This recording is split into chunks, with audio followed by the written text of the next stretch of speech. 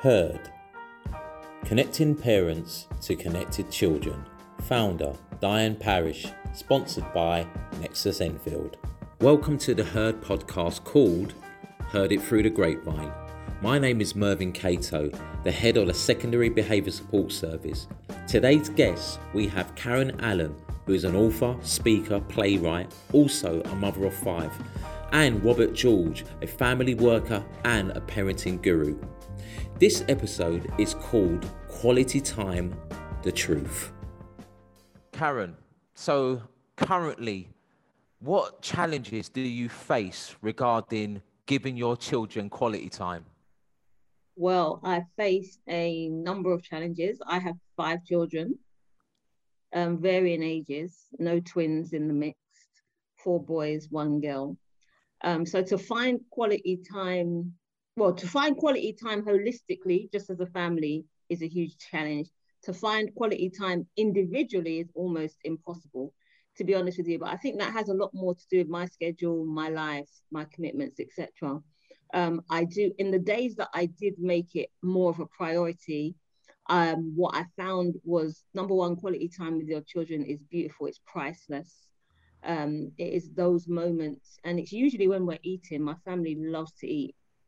So it's usually when we're eating that we spend that time just getting to know each other. You know, how was your day? What's been going on, etc., etc. But I do, in terms of the question, I find it very, very challenging because of the age groups, because of their own commitments as they're growing up as well. Of course. And again, because of the things that I have to juggle throughout the day. But in terms of, do I think it's something that's important? Do I think that it's something that should be taken as a priority? Absolutely. And it's something that I genuinely put at the top of my prayer list. My desire list is wanting to spend more time with my children collectively as well as individually, especially as they're growing. Well, one of the things is like you mentioned eating around the table and stuff. You mentioned that, and Robert, I want to bring you in here because I want us to expose fake quality time, because Karen just mentioned eating around the table. Is that quality time? That's standard, is it? So let's expose fake quality time. I think that's a good thing, Rob. So what is fake quality time, Robert? Fake quality time is possibly being in the same room as your child, but they haven't got your attention and you haven't got theirs. So you might be in the same room together, watching television, doing whatever, but have you really got each other's attention?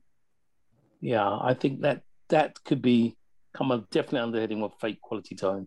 So let's put it this way, right? So I've got my son now, yeah? I'm going to my mother's house. Then I take him to do some shopping, yeah, for us, obviously. Then I take him to my mate's house, yeah, and then I take him to McDonald's. How much of this is really real quality time, or am I just taking him on my journey, getting my little chores done? Is that real quality time? Well, that's a really good scenario you posed. The key to quality time is, some people call it quality time, special time, is, are you living in the moment? Are you listening to your child? Is your child listening to you? Is there an exchange of thoughts and ideas? Yeah, that's the real key about what quality time is. An exchange of thoughts and ideas, living in the moment. So Karen, you've heard what Robert's had to say. Do you live in the moment? Well, the thing is, you mentioned before you went on to Robert that eating around the table is standard. I never said that. It was a question. I thought that you were just. I was just like, in many families, this is not. Some people ain't even got a table. So yeah. I do think, and I completely agree with Robert. And actually, I was convicted as he spoke, because I thought to myself, sometimes I say to myself, look, at least I'm in the room with you lot, and then I'll just leave the room.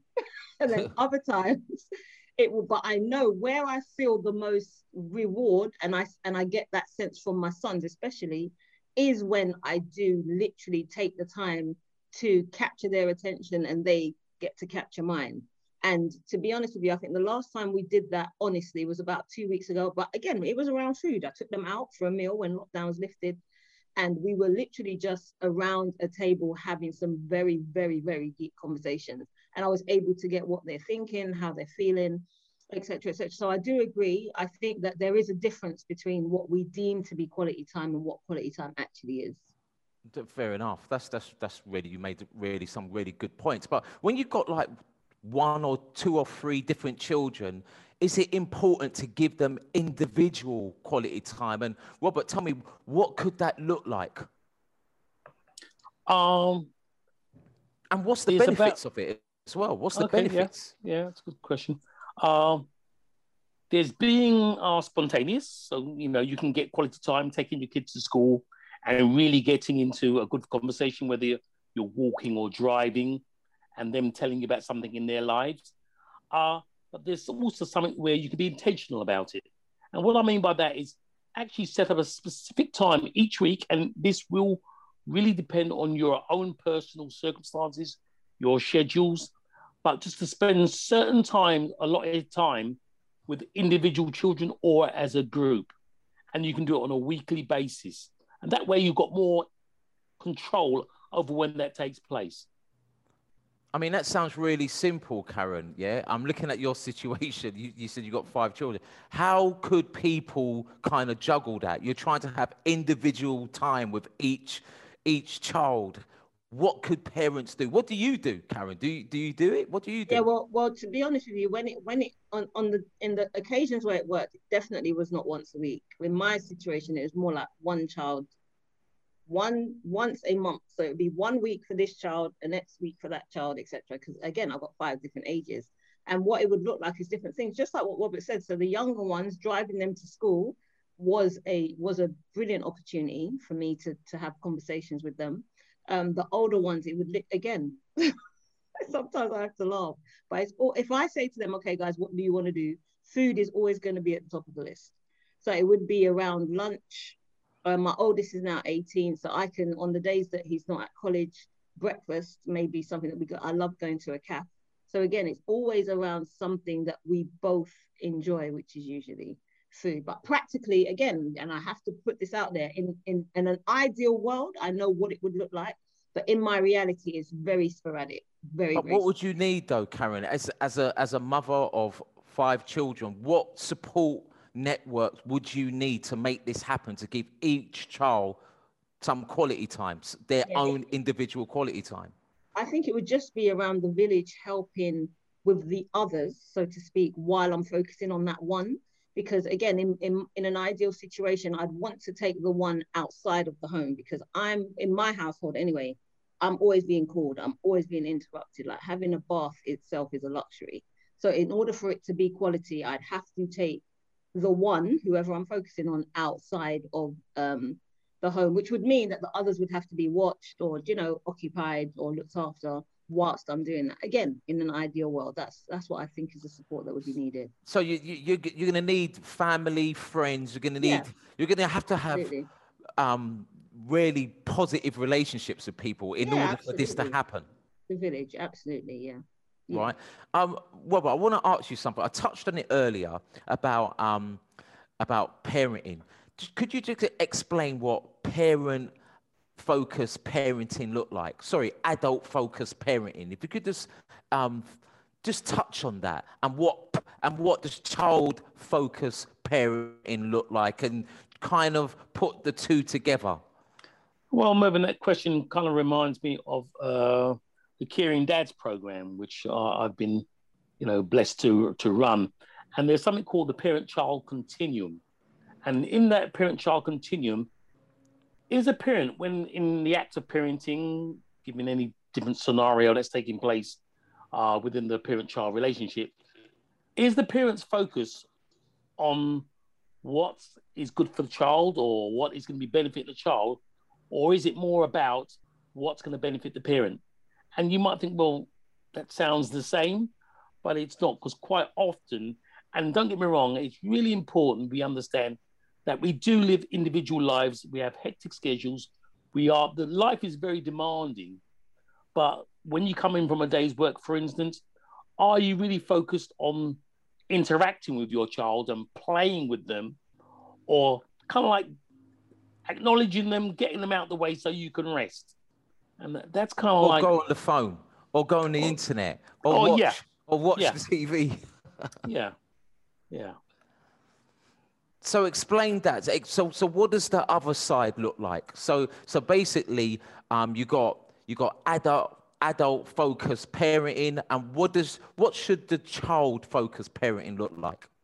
Child focused parenting is when a parent interacts with their child, and what will happen at that point in time is that they will normally stop other activities. I say normally, sorry. The best practice would be to stop other activities, whether watching television, reading a paper, whatever you may be doing, and give your full attention for that time to your child. And Robert, how hard is that in this day and age? Let's be really... Mervin, Robert, 1 minute, 1 second. Yeah. In this day and age, come on, with parents got so many things to do, how much of a reality can that be? No, I totally hear you, Mervin. And that's why sometimes we have to be intentional. Spontaneous is really good. Spontaneous is fantastic, and you can have a lot of fun. But sometimes you've got to be intentional about when those moments are. And you choose them, and you pull them out of your week. And whether it be bedtimes for maybe younger children, or whether it be taking a child to a football game, whatever it may be, you find that time within the week and bring about that interaction. Yeah, and they got your full attention. Wow.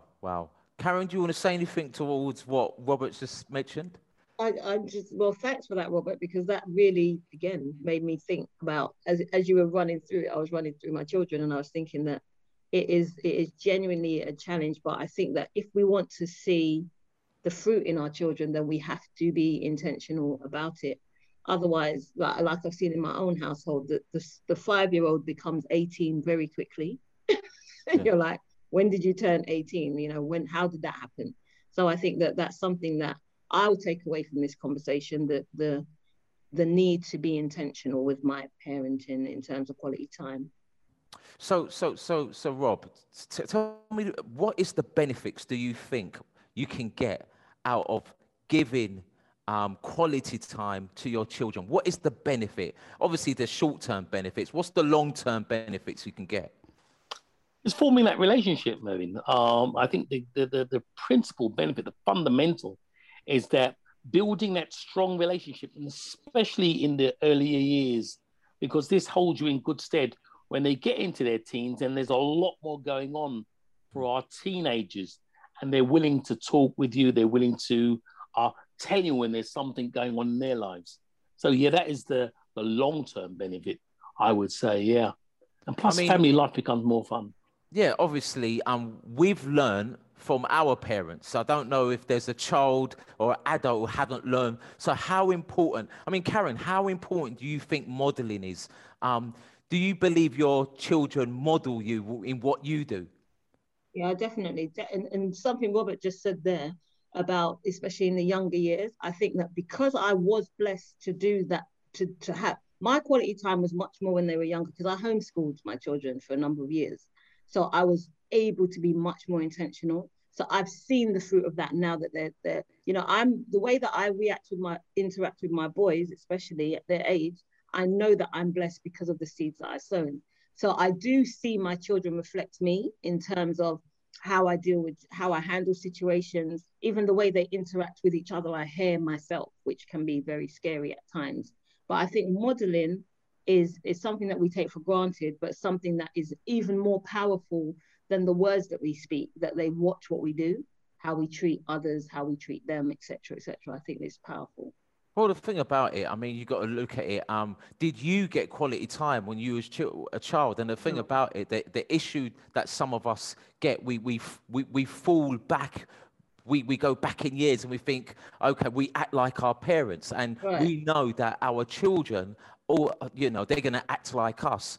Yeah. And it is helping generations. If we give them quality time, hopefully when they have children, they will give them quality time as well. So what sort of action plan, Robert, what sort of action plan do we have to put in place to kind of put quality time, make quality time a part of our lives?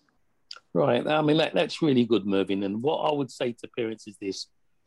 First and foremost, you have to understand the dynamics of your home. And if there's two parents, one parent, grandparents, the extended family, a network around you. So you have to understand, what you have to work with. That's number one. And it's soul searching, and it really is about self-examination, which at the best of times is not easy with our busy lifestyles. Secondly, we look at where we have those openings within our week. And sometimes it may mean turning the television off and calling a family meeting. I'm not saying it's something you do frequently, but it may be a family meeting for all us to sit together and everybody gets to be heard. So it really is about design. So it's parents understanding yourselves. And I can't stress enough about individualism, because ultimately we've all got individual lives. We're all individuals, and our children are individuals. So you have to know and understand the temperature of your home. Yeah, I hope that makes sense. Definitely. Yeah. Well, I just got to come back to you.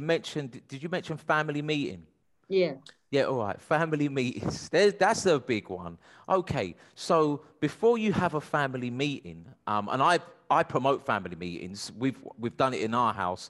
What sort of environment should be in your house before you have a family meeting? What should that look like? Is that one for me, Mervin? Yeah. Okay. Karen, you probably want to get in here. What's really, really important about family meetings is it's done in a way that's not seen as controlling or somebody's in trouble or coercive, but it's actually a time of fun, of coming together. And, in those meetings, if done correctly, everybody can be heard from the youngest to the eldest.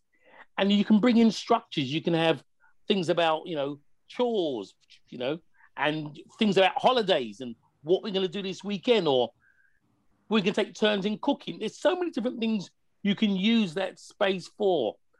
But if you just come in... Sorry, Rob. Could you just give us some basic rules, family meeting rules, just basic rules, just to... Oh yeah, I mean definitely.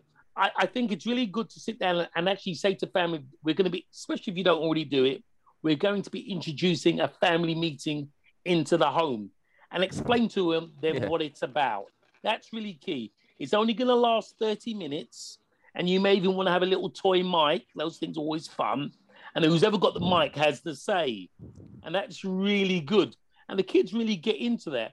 And it's so important because you're empowering your children at the same time. And then set the topic, set the agenda for the meeting. Don't go over the time, and don't use it as a point of scolding your children or actually using the power and control at that point. Yeah. Karen, those are a few key tips. Oh, thank you very much for that, Robert. That's brilliant. Karen, do you want to add anything? We're talking about family meetings at the moment, which is really key. So really key. Do you want to touch anything? Again, that's something. It's just bringing back memories. When my kids were younger, that was standard. I used to call it. It was family meeting stroke deep talks. So I'd be like, okay, we're gonna have deep talks, and then initially they would all squirm like, no, please. Because sometimes I would really go deep, we would talk about stuff that they'd rather not talk about. But it always opened them up to speak. So I think what Robert said was key, was the timing. Don't drag it out with kids. You can't drag it out with kids because they'll definitely not look forward to the next time. And giving them, I didn't give everyone a mic, but it was like whoever got their hand up, they're the ones that speaking.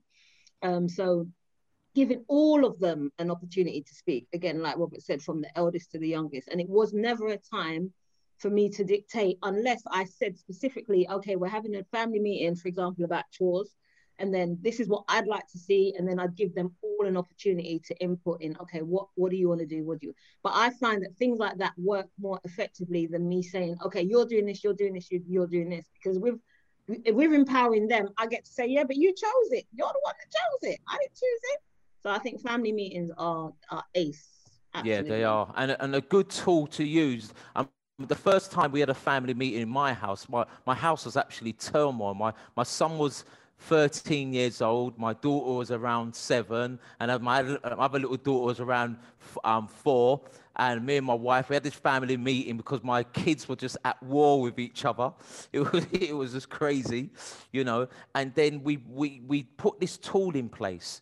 And this tool in place was called stop, start, continue. So everybody would write down what they wanted to stop, what they wanted to start, and what they wanted to continue, what was already working to continue it. So what we done, everybody was writing down for 10 minutes, was helping our little 4-year-old write down her stop, starts, continue. Everybody would write it down. And one of the rules is that I'm not daddy today, and that's not mummy today. We're all on the same level for this family meeting.